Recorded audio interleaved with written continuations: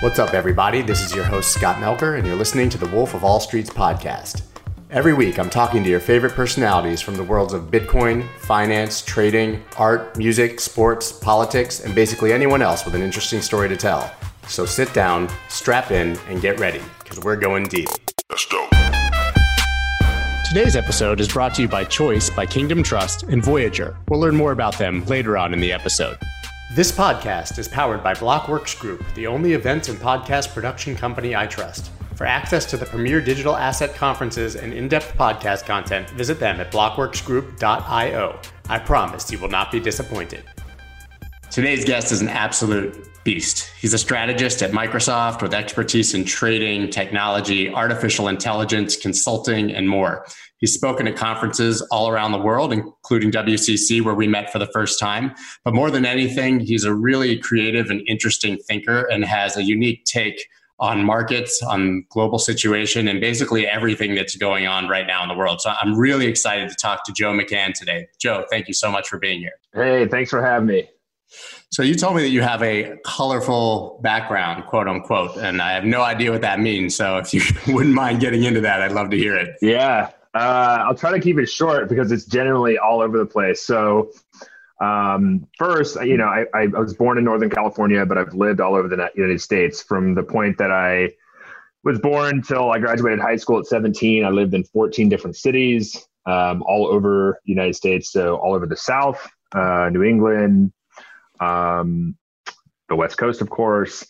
And then as an adult, I've just always much been interested in entrepreneurial things and also just like creative stuff. And so the fact that I've landed in a tech specific industry is not kind of how I would have pictured it, because I ended up first, I was a chef at a restaurant. I used to throw raves in Portland, Seattle, and LA. I had a couple of techno record labels. I was a DJ.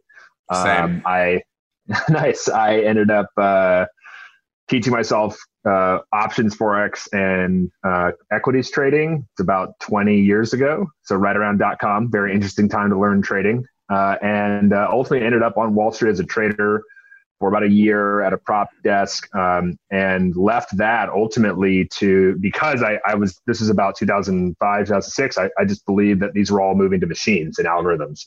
So I started writing software. I actually have a degree in philosophy, which doesn't get you much except maybe into law school. So didn't go to law school. So I did the Wall Street thing for a bit, started writing code, joined a startup in New York. And from there, this was about 2008, I ended up kind of committing myself to technology full bore. And for over the course of the next 5 years, I went from being this sort of lonely junior webmaster, web developer, to the CTO at one of the top ad agencies in New York City. And when I left Mother New York, which was the ad agency, I started a company called NodeSource. I knew a lot of people at Mother. Yeah, it's awesome. Yeah. We'll talk about it. Yeah, I love Mother. I honestly, probably one of my most memorable experiences in my professional career. Such an amazing place. The people, the creativity, it's amazing. Yeah. But I went totally opposite end of the spectrum and started an open source enterprise infrastructure company called NodeSource. So we were kind of like, if you're familiar with the company Red Hat, what they do for the Linux operating system, we were doing that and do that for Node.js, which is at the time, the fastest growing open source technology on earth. It's now the most pervasive, one of the most pervasive technologies on the planet. Loads of folks in crypto that write bots and trading systems, they all use Node.js. So I did that for about 5 years. Took that business from like bootstrapped all the way up to raising over $40 million in venture capital. Moved into the chairman role back in April of 2018. Took some time off to kind of reflect and relax. And as one does, I started writing quantitative trading strategies and algorithms for cryptocurrencies. That was how I was relaxing, which is pretty pathetic. That landed me, oddly enough, that oddly enough landed me at a fairly well-known institutional hedge fund here in San Francisco, where I ran a quant trading desk and strategy there for about 8 months. Left that and really decided, learned a ton about kind of the crypto space, pre and during and post the hedge fund. But what I wanted to really focus on was kind of the compute and storage paradigm shift that's happening over the next decade, and that's cloud computing and AI. And so I was very fortunate back in May of 2017.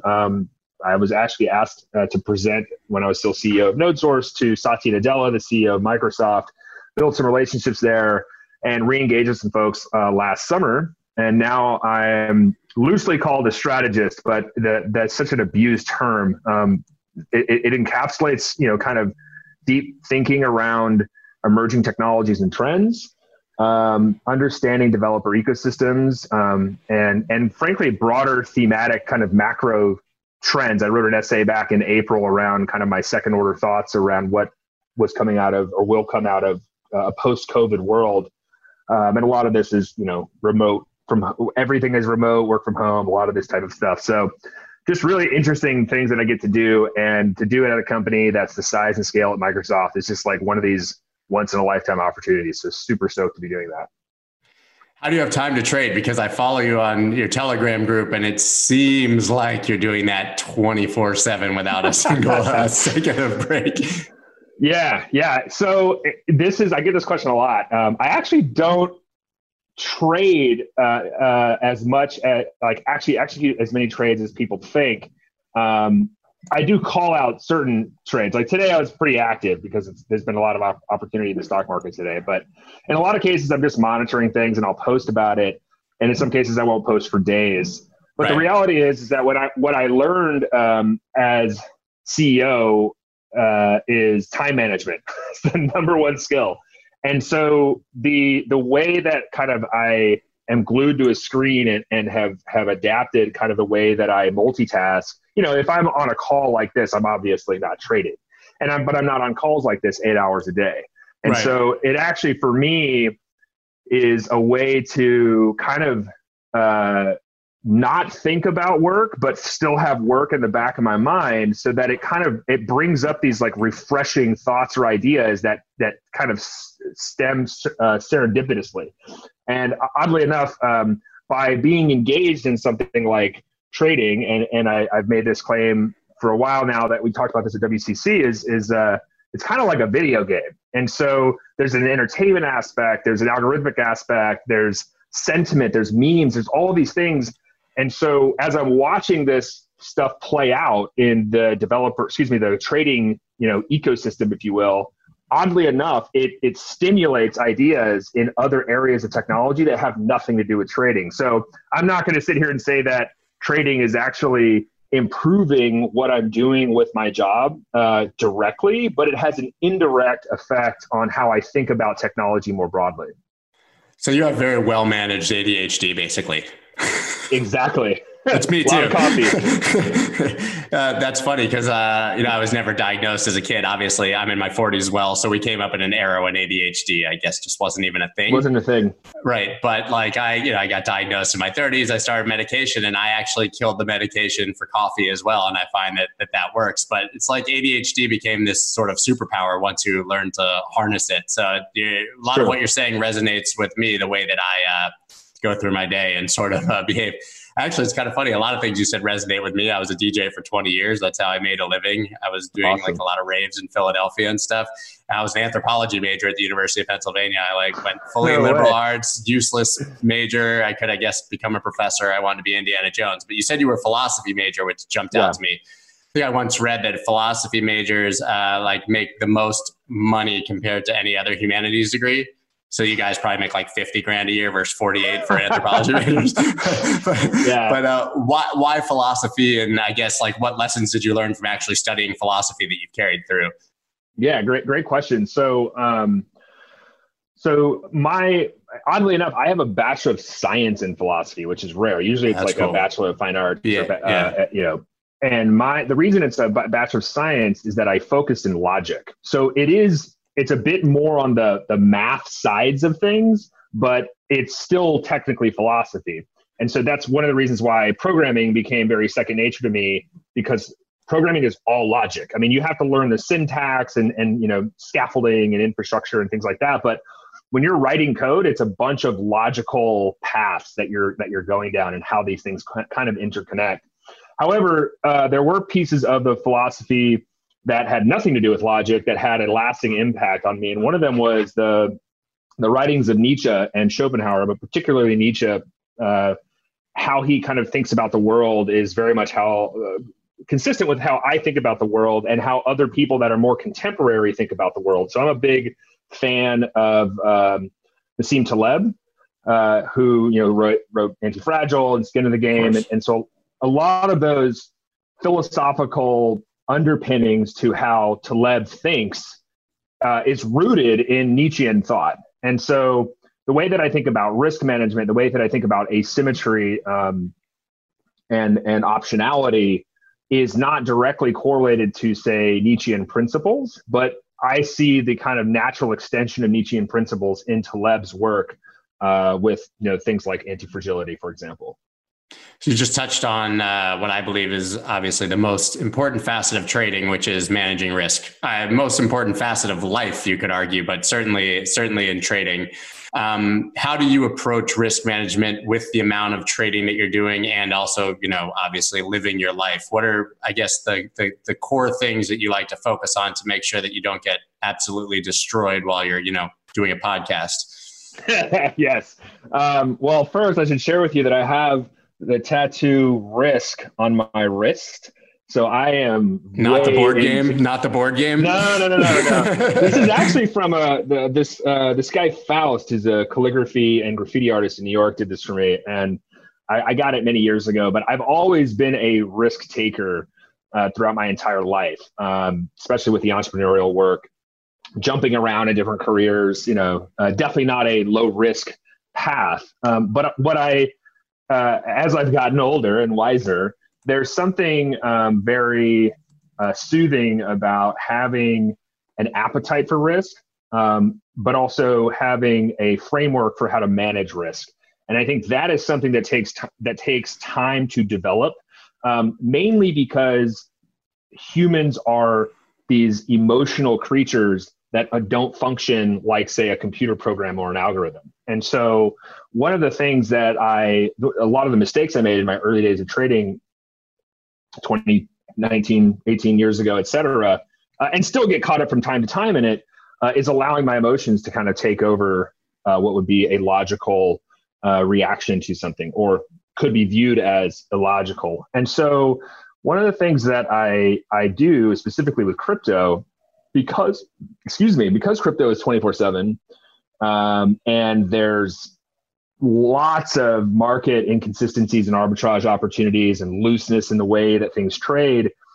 And I love to sleep. I had to build a system that would actually monitor this for me. And so I've been fortunate enough to write a lot of my own software that actually does some automated risk management. Now, when I'm doing my sort of manual trading, I have a threshold in mind with what I'm willing to put to work and what I'm willing to risk, because I was explaining this to a hedge fund buddy of mine yesterday over Telegram. I said, the way that you become a good trader is, first, you have to blow up your first account. It just has to happen. First 10. That's right. You got to blow it up. Then you just got to be in this. You got to feel that feeling and be like, why did I allow that to happen? How did that happen? And then you build your account back up over time, or you take another crack at it at some point in the future after you've reset. And then you blow that count up too. You have to do it at least twice, because in my opinion, the first time can just feel like a fluke, or maybe you can talk your way out of it. But the second time that it hits, you realize, actually, I need to fundamentally change the way that I structure my trading and also my risk management. And so by having those experiences, by having those kind of battle scars, oddly enough, a Nietzschean principle is he actually came up with the phrase, what doesn't kill you makes you stronger. And so if you have a risk management system that enables you to benefit kind of from taking those jabs and uppercuts, if you will, and body blows, but it doesn't actually kill you, it doesn't actually blow up your account, you actually come back a stronger trader. And Taleb has a very similar mantra where he talks about uh, uh, ergodicity within systems. And an example of this is where if you take Russian roulette, I'm not condoning anyone ever play this game. Do not take Russian roulette. Yes, do not do this. But the idea is that with Russian roulette, you can basically win, n number of times in a row and, collect whatever gambling money you're expecting from that. But the second that you're wrong, it's not just game over. You're literally dead. Yeah. And I think that if you can have a risk management system that says what doesn't kill me makes me stronger, and also that I need to live to fight another day, I think you're going to be in a much stronger position with how you think about managing your risk going forward. At least that's what I've been doing. I still tell people, look, I've been trading for 20 years. I got a ton still to learn, and I still, make mistakes from time to time. But those two core principles is kind of how I think about managing risk. It's interesting. I think of it the same way. It's just you have to get absolutely destroyed to see it. But the thing, it's, the old adage, like, fool me once, shame on you. Fool me twice, shame on me. But I think that it's a rare breed that actually learn from those mistakes and, sort of have the self-reflection and dig deep and realize why they made those mistakes. I think that most people are gamblers and are probably just going to keep getting destroyed over and over and over again, at least from what I've seen. Side note, you're talking about Russian roulette. Did you ever see the movie The Deer Hunter? No, but it's oddly, it's in my Netflix queue. Yeah. You have got to get it. Christopher Walken. I'm not even going to tell you now because, but there's a Russian roulette scene that's a true classic. And I think of it at any time someone mentions it. So you talk about bouncing around a lot, having a lot of jobs, taking a lot of risk in life. Have you ever had a desk job where you just had a boss and you sat there and you worked, or has it always been sort of your own path? No, absolutely. I mean, I tell this story because a lot of people don't believe it because they're like, "Oh, Joe, you were the CTO of this ad agency and you started your own company and you were a CEO," and they think that this success is just this like overnight, right? My second job in tech, this is not a joke, was for a technical consulting agency in Austin, Texas. And we were working on doing the redesign of a state website. Texas.gov was the website. And when I showed up to work the first day, I was really excited. I was like, I'm glad to be here. I was like the user experience creative director or whatever, thinking about like how to make a state website actually interesting, which in and of itself is a challenge. And I was like, so where's my desk? And they're like, oh, yeah, we don't actually have a desk for you. And I was like, excuse me? They're like, well, what we do have is this table in a walkway to a printer that stares at the wall.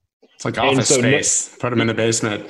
Absolutely spot on. I thought I was in a scene of Office Space. Like, these guys can't be serious, right? They were serious. And so for one full year, I sat at a table facing a wall next to a printer where it was just nonstop printer paper coming out, people coming up and grabbing stuff. And so I finally got a little clever with it. I actually printed out a color piece of paper of a window that would be looking outside so that I could at least have some semblance of the outside. So I had that job. I actually had a great manager. I still chat with the guy from time to time today. That was probably about 11, 12 years ago.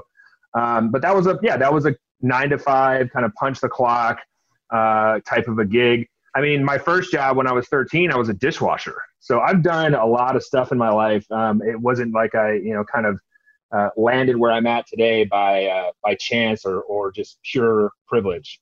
Yeah. My first job was sampling dog food at a pet store. Like I had to hand out Iams and Eukanuba samples to pet things. Taught me a lot that I never wanted to work at a pet store. Exactly. Yeah. My when I worked at this Italian restaurant on the Gulf Coast in Mississippi when I was in high school, I was 13, dishwasher, worked my way into like a pizza cook position. And I remember it was the summer going into, I think, 11th grade. So I must have been like 15 or 16. And the other pizza cook broke his arm. And the boss, my boss, came to me and he said, hey, Joey, you're going to have to work doubles now. And I was like, oh, more money. This will be great, right?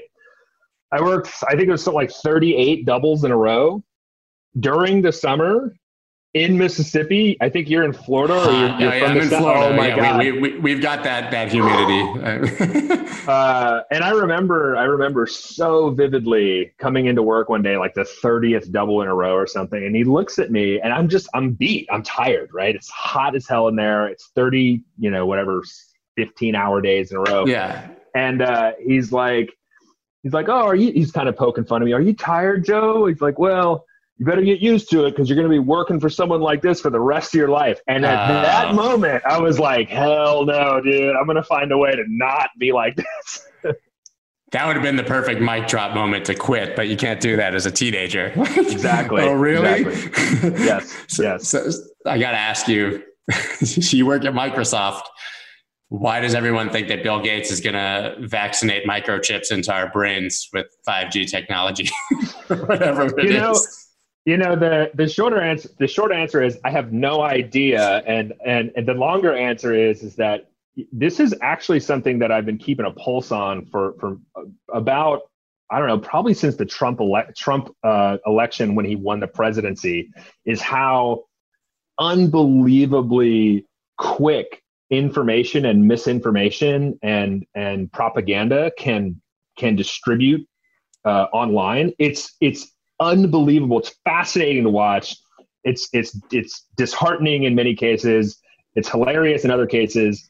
But there is something to be said about how quickly you can actually launch a disinformation campaign. Oh, yeah. and how many people will actually believe it. And so, I'm talking with a friend of mine, this guy Balaji Srinivasan, who was early on, calling out the COVID crisis, and back in, I think, January. A brilliant guy. He used to be the CTO of Coinbase, and we were chatting about like how could we get back to a point where you actually have some kind of verifiable, trusted root source of information. And I don't have the answer for sure, but what I do know is that as things like deep fakes, and for those of you who don't know what a deep fake is, it's a photoshopped image, or it's a video that never happened, for example, or some audio of right, say someone saying something that never really existed. When those are available today, right? You can, if you're a technologist, you can use free open source software to create deep fake content. When those become as trivial as an Instagram filter, you will see, in my opinion, one of the most wild cases of nonstop disinformation on the planet, because you will literally not be able to trust your own faculties as to what is real or not. And we already see that to some extent today. And a lot of it's just reinforcing a lot of it's just reinforcing our own biases. The fact that, something like COVID is a politicized event in the United States and Brazil, for example, is testament to that. So now add in the ability for people to create effectively deepfake content on a whim and distribute it across platforms the size of TikTok and Twitter. Things will get, I think, worse before they will actually get better. Do you think they'll somewhat peak and then it'll become so absurd that people may actually seek real information and we may be able to discern what's real again, basically? Potentially, yeah. I mean, I certainly think that's one scenario that could happen. I think another one that may happen is that the continued erosion in what we consider our trusted institutions, whether it's the US government, it's the CDC, it's the New York Times, it's Fox News, whatever your source of information is, it's an institution. I think we're starting to see that, particularly with respect to the media, their business models are dictated by engagement. And we know from technology that controversy and anger and violence triggers engagement online. And so you see companies like the New York Times have they've had countless amazing journalists for 160 years. Yep. But their current advertising model, they will sell you a subscription, but they also have ads But the subscriptions are also designed just like an ad-based model to glue you into the content only available on the New York Times. And if other people are sharing this controversial content or this enraging content, you're going to sign up for it. And I'm not picking just on the New York Times. This is the model for legacy media. Across the board, both sides, And so I believe that if people recognize that we can't really rely on these institutions of trust to provide us information that we believe, then where does that information come from? My belief is that it gets pushed back to the power of the people. So this concept of citizen reporters, citizen journalism, the decentralization of information, news, reporting, et cetera. I mean, we're already seeing this today, right? If you paid attention to what happened with George Floyd, that was not a local Minneapolis news reporter filming that man's death.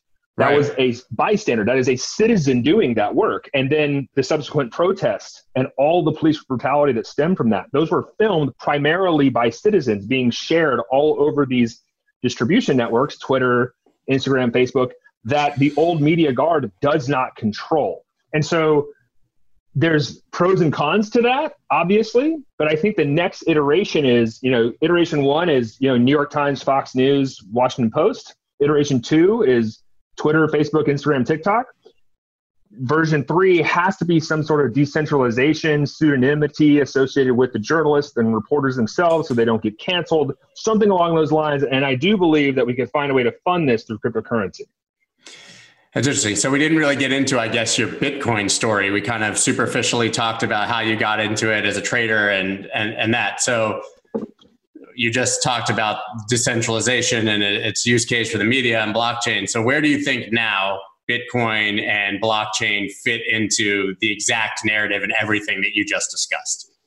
Yeah, great question. So I first got introduced to Bitcoin. I don't remember if it was late 2010, 2011, but I read the white paper. Yeah. Well, let's be clear. I know. I didn't get to buy it. I didn't get to buy it because I heard about it. I don't remember exactly how I heard, but it was passed along to me. I got the white paper. I read the white paper, and I got the white paper from a technological standpoint immediately. But as a trader, I was like, "Where's the market? How do I trade this thing?" And it just wasn't. It wasn't easy, right? And so I was like, all right, cool technology. I've seen white papers like this in the past. I've seen like interesting technology, like open source technologies, for example, start to get like some traction behind it. But like, let me see how this thing plays out from a technology standpoint. And so a few years later, I started to recognize that, wow, there's like a handful of exchanges. There's actual decent liquidity. The price has increased pretty dramatically. But then I was also like, you can't short this thing. There's no hedging instruments. There's no derivatives. There's none of these things that exist in like a mature market. So I dabble a little bit here and there.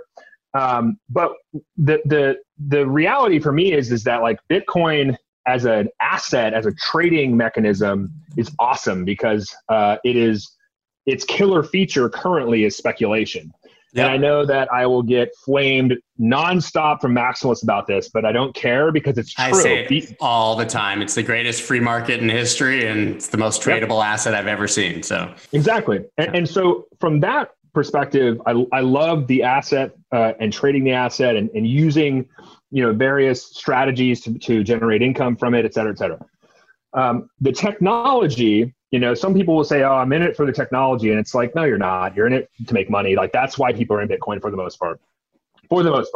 However, if you dig deeper into the technology, one of the things that stands out to me, and this gets back to this concept of trust, is I do think that there is a case to be made that a decentralized peer-to-peer distributed ledger, Bitcoin's blockchain, can act as a trusted, an untrusted but verifiable source of truth. So I'll give you an example. Today, if you go to any website, that website has its domain name registered with some registrar, and they get access from some organization to enable them to provide those domain names. So you have a centralized authority that we have to trust is going to resolve all of these domain names. What if that centralized authority gets influenced by state actors? What if that centralized authority determines they want to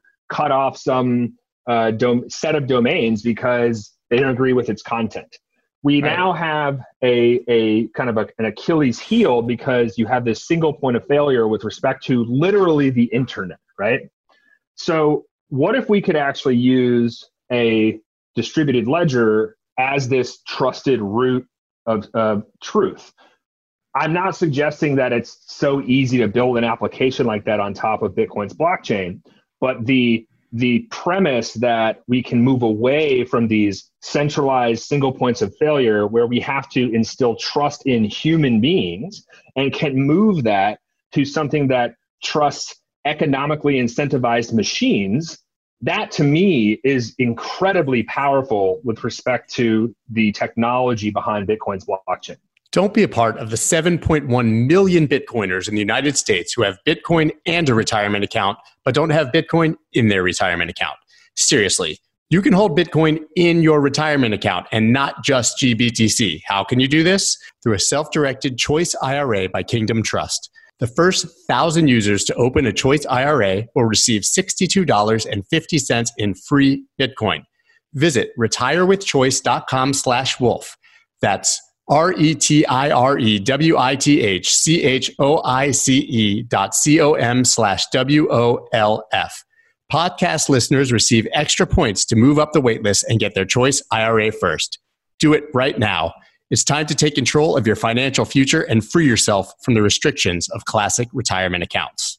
Are you sick of paying ridiculous fees to trade crypto? It's time you try Voyager. It's hands down my favorite place to buy and trade crypto, and it's 100% commission free. Voyager gives you easy access to more than 30 top crypto assets, and you can instantly transfer cash from your bank account so you never miss a trading opportunity. Even better, you can now automatically earn interest on your crypto holdings. Currently, they're offering 5% interest on Bitcoin and 6% on USDC. Yes, you heard that correctly, 6%. And there are no limits or lockups, which means your funds always stay liquid. Find out why so many people are making the switch to Voyager. Visit investvoyager.com or search for Voyager on the iTunes or Google Play Store and get $25 in free Bitcoin when you use the promo code SCOTT25. That's investvoyager.com, promo code SCOTT25 for $25 in free Bitcoin and start trading today. And what about Bitcoin itself? What's your view? Obviously, we have the maximalists, we have the store of value, we have the digital gold, we have the it's garbage, literally across the board as to where Bitcoin stands. And I mean, I've been asking people this question for years, obviously, but never has it been more relevant, I think, than now, with the global economic crisis, however you view it, and obviously infinite money printing and QE and all of these things. So has the Bitcoin narrative changed for you at all in the last few months, or do you have a very specific view on what it is? So for me, it's always been about having this alternative way of managing your wealth and property.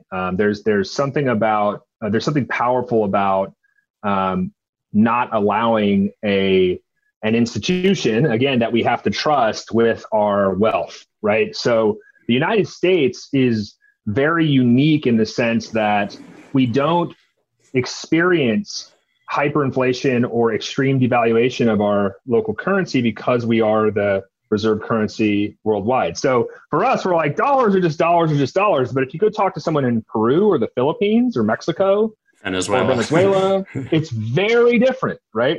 Argentina tends to default on its debt about every 10 to 12 years. And the rich people in Argentina aren't hurt by that. It's the poor every single time. And to me, there's something uplifting about the ability for someone to park some of their wealth in an asset that government cannot control, that protects them and can provide them some level of safety and mobility the next time that there's a devaluation, for example.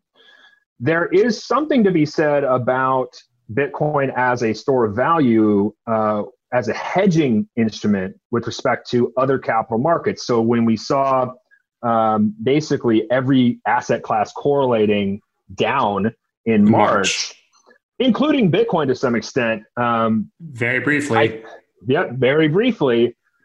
if you look at the time, my buddy Travis Kling tweeted this a while back. He said, I think from the end of February to like the end of April, Bitcoin, lost like 40 basis points or something. That's a store of value when you have this incredibly volatile traditional market breakdown, right? And so with what the Fed and the Treasury has currently done, and let's be clear, the other central banks around the world are just kind of seeing who can print more money first. Right. This is a net positive tailwind for the narrative of Bitcoin as a hedge against the fiat experiment. The difference is, and this is the thing that I always get shit for, but I always make very clear to people is, no one cares about your narrative, right? What matters is the price. And if the price is not reflective of, if the price doesn't change, if it doesn't go up, if it doesn't move in the direction that continues to support your narrative is bullshit. And so unfortunately, like, I still believe that it is a great way to maintain some level of sovereignty around your wealth and property. I fully believe that. Do I believe that that's going to be a tailwind to push Bitcoin to 100,000? No.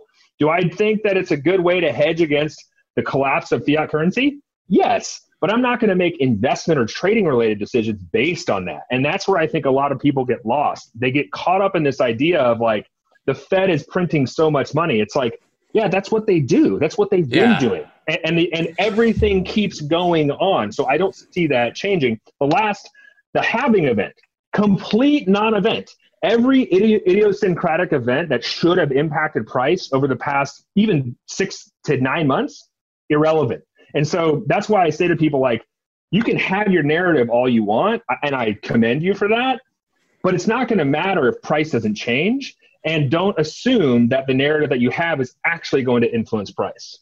I actually think that that's true and is a really important statement about everything we're seeing now, way beyond Bitcoin, which is interesting, not something I've thought about. But I mean, never in my life, certainly, I'm 43, but never has there been a time where I've seen people so married to their ideas about things that are so separated from fact.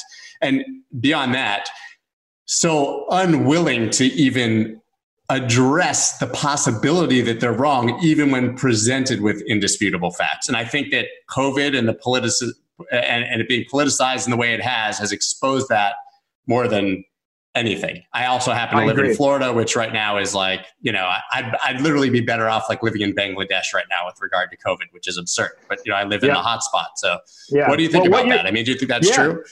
Yeah, I mean, so what you're describing, and this is kind of what we were touching on at the beginning of the pod, was there's a psychological phenomenon that only human beings, at least that's my understanding, only human beings have, called loss aversion. And this concept of loss aversion, it's a very simple concept to understand. So let's say you buy a stock at $100 a share. You buy one share for $100. And let's say that that's a lot of money for you. The first time you buy, you're like, all right, great. I just got some news that this company is going to blow out earnings or whatever, right? Buying one share at $100, and you wake up the next day and it's at 96, and you're like, okay, not a big deal. And then the next day you wake up, it's at 92, and you're like, it's probably just a blip. And then a couple weeks later, it's down to $80 a share, and you're like, oh, well, the earnings release is coming out, so it's definitely going to lift the price. And then 4 months later, it's down at $50 a share. And then in your mind, you say, well, I'm making this a long-term investment, so I'll just hold on to it. And then it goes down to $10 a share. It's down 90%. And you say to yourself, well, I can't go down that much further. I mean, it's already down 90%. And the truth is, it can go down another 90% to $1, which would be a 99%, right? So my point is that we do this as humans because we don't like the idea of being wrong and losing something of value. There's something intrinsic about us. This is why machines are really good at trading, because this doesn't exist, right? So, for example, and you can check my Twitter timeline, everybody listening, if you don't believe me, this is all time-stamped out there.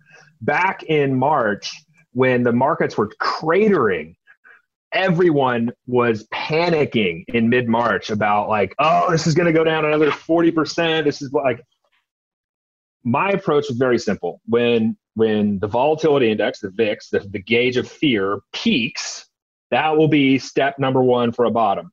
March 18th, VIX peaked at 88. Right. 5 days later, equities bottomed, right? Then we had the unemployment numbers come through and was complete horrifically bad numbers. But they basically peaked, I think, the second week or the first or second week when those initial jobs came out, and they started to come down further.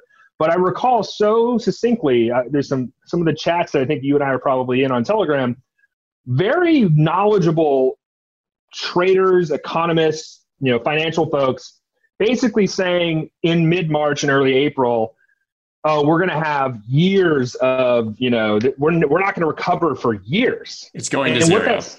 The old it's going to zero argument, right? What that says to me is a fundamental misunderstanding of how the Fed and the Treasury work. And then furthermore, to your point, they don't want to be wrong while this thing keeps rising and rising and rising. And so what do? They keep saying the valuations are out of whack. None of this makes sense. It's a rigged market. Short. Yes. And every time they short, they just keep getting run over by people like me. Because when you have that much bearish sentiment at a bottom, and then you get all of these people with these narratives that they cling on to while the market just rips right back to new all-time highs for the NASDAQ and approaching all-time highs for S&P, that is a number of people not willing to give up on being wrong. There's a thing that I mentioned to my traders in my chat is that there's nothing wrong with being wrong. I'm wrong all the time when I'm trading. Like, let's be clear. Anybody that says they have a 100% hit rate is completely full of shit, and you should run from them. The problem is when you stay wrong.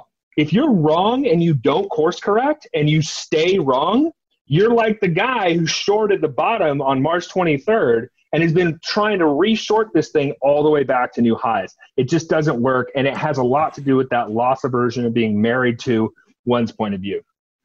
Yeah, I mean, whenever I'm talking to people, new traders and everything, the first thing I say, going back to risk management, is that I never plan a win. I always plan a loss. Like, I approach every trade as if it's going to go the wrong way, so that like if I'm planning to lose, then I'm not going to change my plan once I lose, right? It's kind of a completely different way. Also, when you talk about trading and being wrong, I don't even view trading as binary in that way, because right and wrong would imply that you believe you can actually see the future, right? Like, it's not right or wrong. It's just like a guess that you manage in a certain manner so that your losses are slightly smaller than your wins, right? I mean, so I 100% agree with you. And I think that is the core of why people lose money trading, is that they revenge trade, and they got to get it back on that same asset no matter what, and they keep being wrong. But what's interesting is, so I was shorting very aggressively through March, April, and then I was wrong, not at the dead bottom, but a month later I tried to short again, I got run over, and then I waited, like a rational human being. But then I read that on Wall Street, I think April and May, 13% of hedge funds were profitable. So you're not just talking about like average people who are going to feel bad that they shorted this. You're talking about the big boys were missing this over and over and over again. So you're talking about the people with billions, not like your average Robinhood Davy day trader, right? Yep.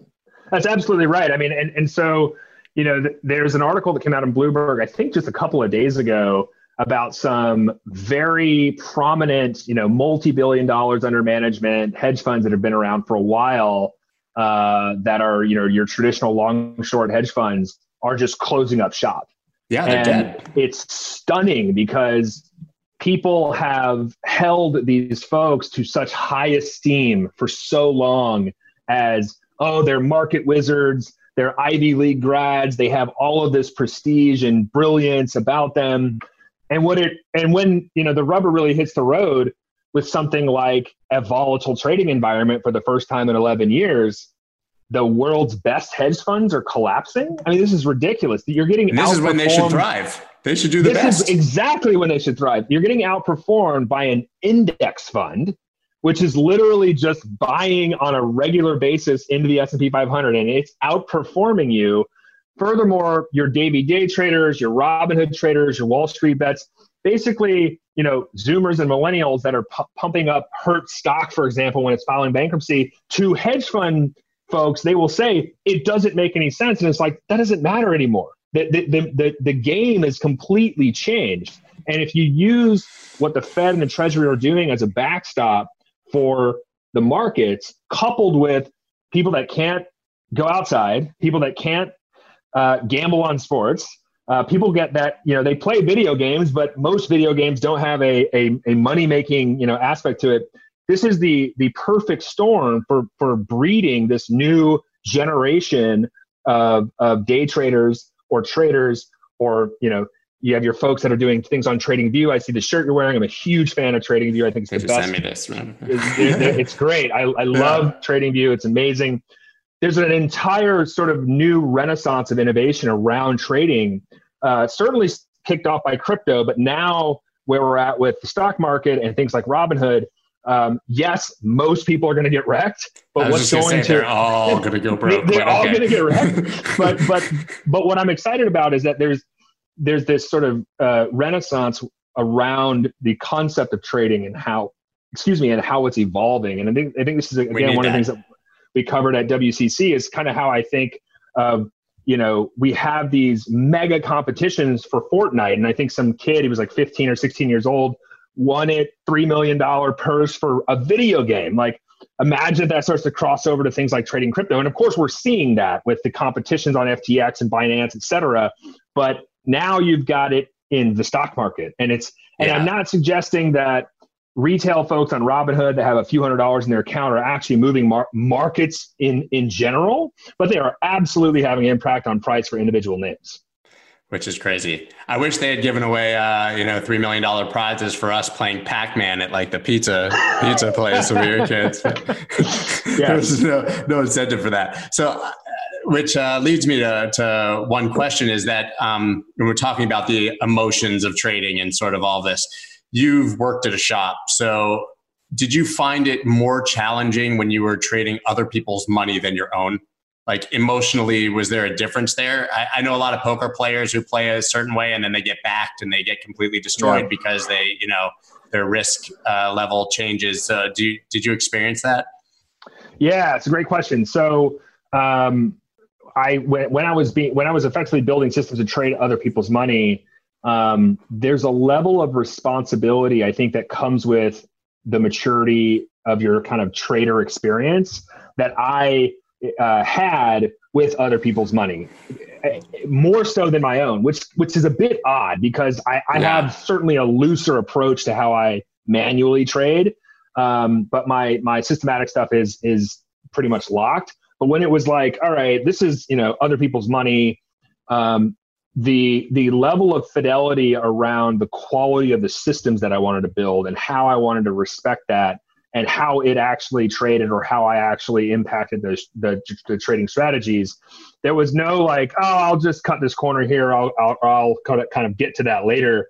It's very different for me. I take that very seriously. In addition to that, when I was CEO, I raised over $40 million in venture capital for my company. I took that money from investors very seriously, right? Now, venture capitalists tend to have a spray and pray strategy where they'll, say they invest in 100 companies, 90 of them fail, a few of them make their money back, a few of them make a little bit, and then 2 of them are like 100,000x, right?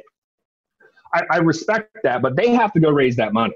They take months and sometimes years to go raise the capital for their funds to then go invest in companies like myself. So I took the responsibility of that money very seriously as well. So if I was in my early 20s and someone said, hey, here's a $5 million book, go nuts, I would probably have a very different answer to that question. Right. But given where I'm at now, but you would have taken it. I would have absolutely taken it. No doubt. Swung for the fences every day too. Yeah.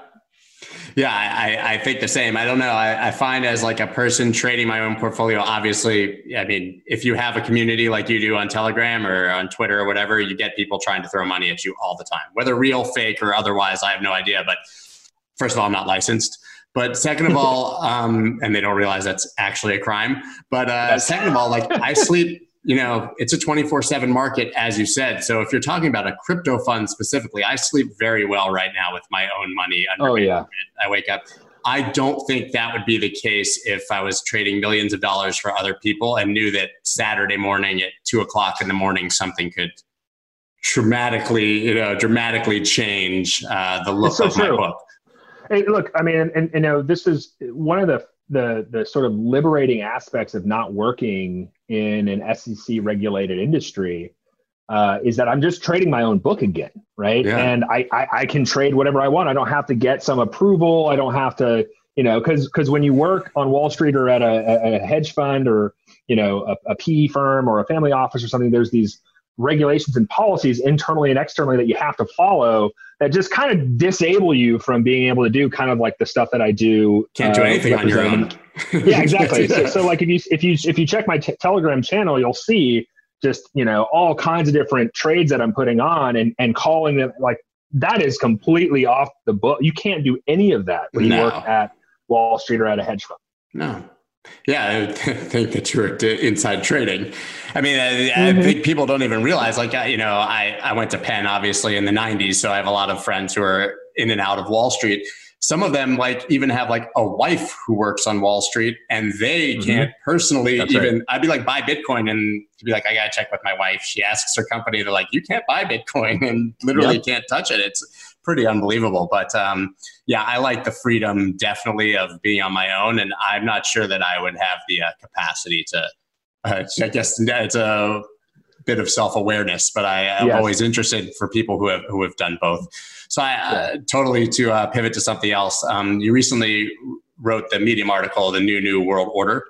And I know that you aim to sort of map patterns from past to present. Can you talk about some of the discoveries that you made in that article? Because I think a lot of it really is very hyper relevant with what's happening right now in the world.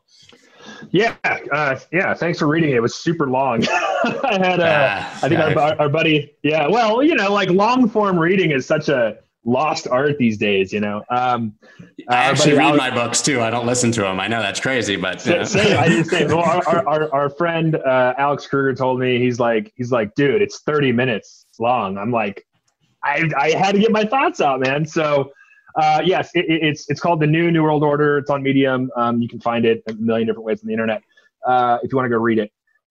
The attempt that I was making in that essay was to just kind of try to think what would be some second order and third order effects of what we're seeing with respect to coronavirus and how that is going to shape the world in a post, you know, COVID sense. And one of the major things that stood out to me, there's two, and we're kind of seeing them actually come to fruition. One is this concept of proof of health. And so, you know, the idea being like, right now as an American, we can't fly to Europe, period, right? Now, imagine if we had a system in place that says, hey, and let's assume also there's a vaccine or whatever, right? Immunity passport. An immunity passport, right? Like, imagine there's something that proves that that I can actually enter your country or your state or your place of work or whatever, because I've got this kind of immunity passport, if you will. We're starting to see bits of that smattered throughout the world. If you look in areas of Southeast Asia, for example, they're doing things like this. I think Australia has something in the works. I believe it's probably only a matter of time in the United States. Again, it'll be overly politicized and there'll be tons of propaganda on the internet about how it's all about tracking you and this and that, et cetera, et cetera. Yeah.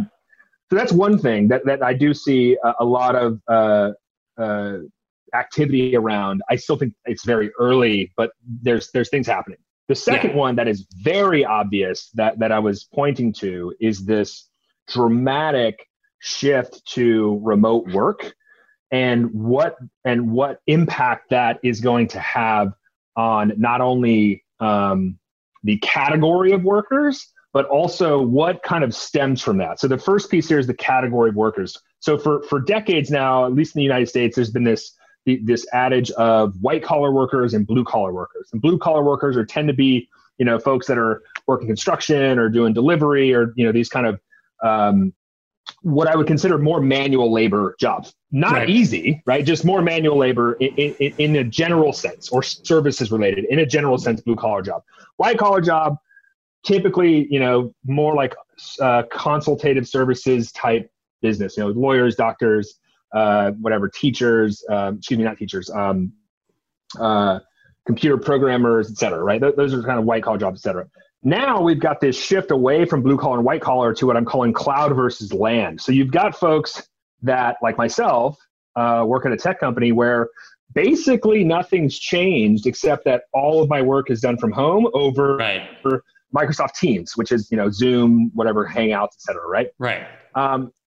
For land workers, life is very different. And if you look actually at the initial jobless claims numbers, and you dig into them, about 87% of jobs lost are folks that are traditional blue collar workers. Yeah. So a lot of those workers are completely displaced. We don't know if those jobs are coming back. We're not seeing those jobs coming back. And a lot of those folks are actually turning towards gig economy work just to get some sort of income or something, right? So that's one aspect. There's this shift from blue collar, white collar to cloud versus land in terms of the job itself. And then the second piece is really, it's kind of like putting my product manager, technologist hat on, which is my belief is that video is the new platform battleground for technologists and developers and the ecosystem around that. And I'll give you an example of what I mean by that. So in 2008, we had the global financial crisis, but we also had the launch of the iPhone just about maybe 6 or 9 months previous to that.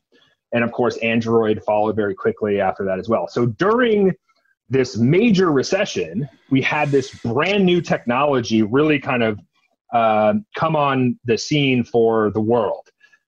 Also during that time, 2008, 2009 timeframe, when we were in a recession, you had very interesting companies start. You had Square start, you had Venmo start, you had Groupon start, Instagram, a bunch of fascinating companies all started during this global recession. And almost every one of those companies, if not every one of those companies I mentioned, benefited from the mobile phone.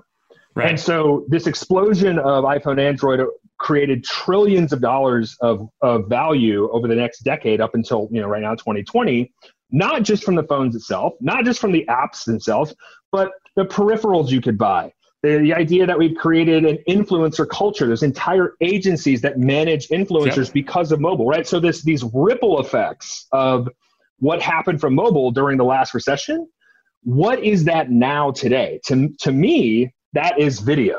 Video as a platform for building this broader ecosystem for developers and designers and creatives and ways of engaging and changing entertainment, music, fashion, healthcare, you name it, is all dramatically being changed seemingly overnight.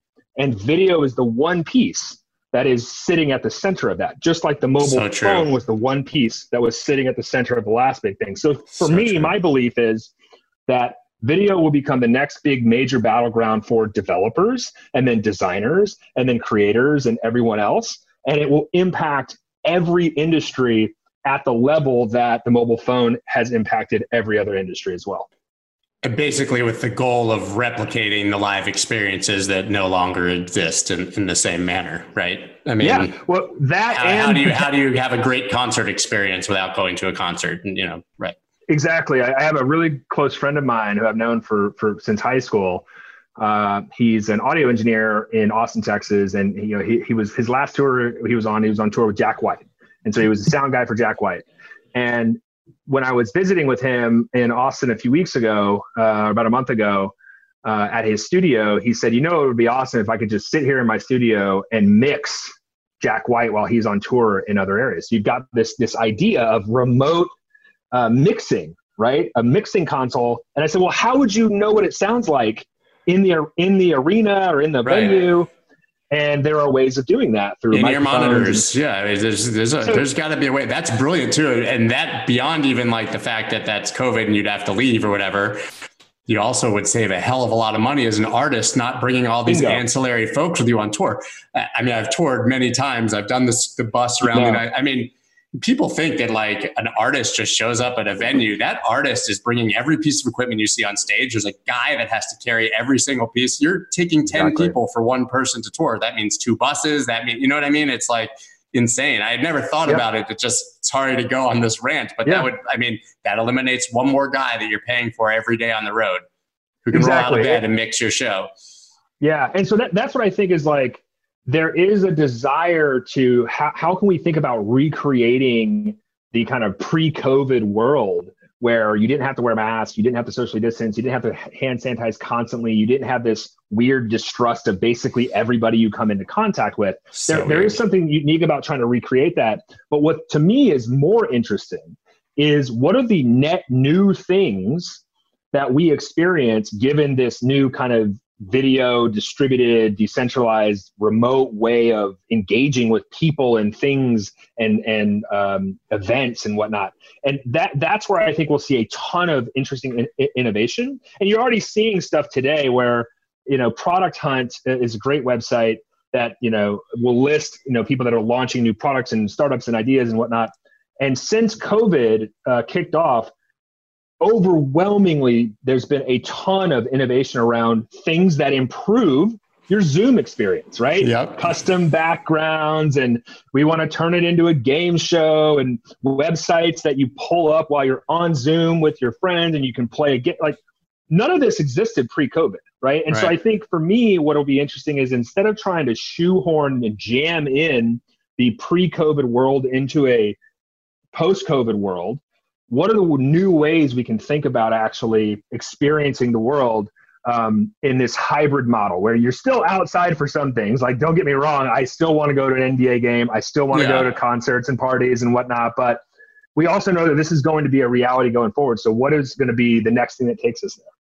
So I know we're up against it, but you just touched on it. So I want to ask, how do you see the future now with everything that's happening here? I know we obviously talk about the technology that will better our future, but that implies that we do have a new normal and we're not going back. So how do you see us moving forward 6 months, a year, 10 years, Sure. So I would suggest the listeners go read the essay because I covered basically. I would too. You talk about it, right?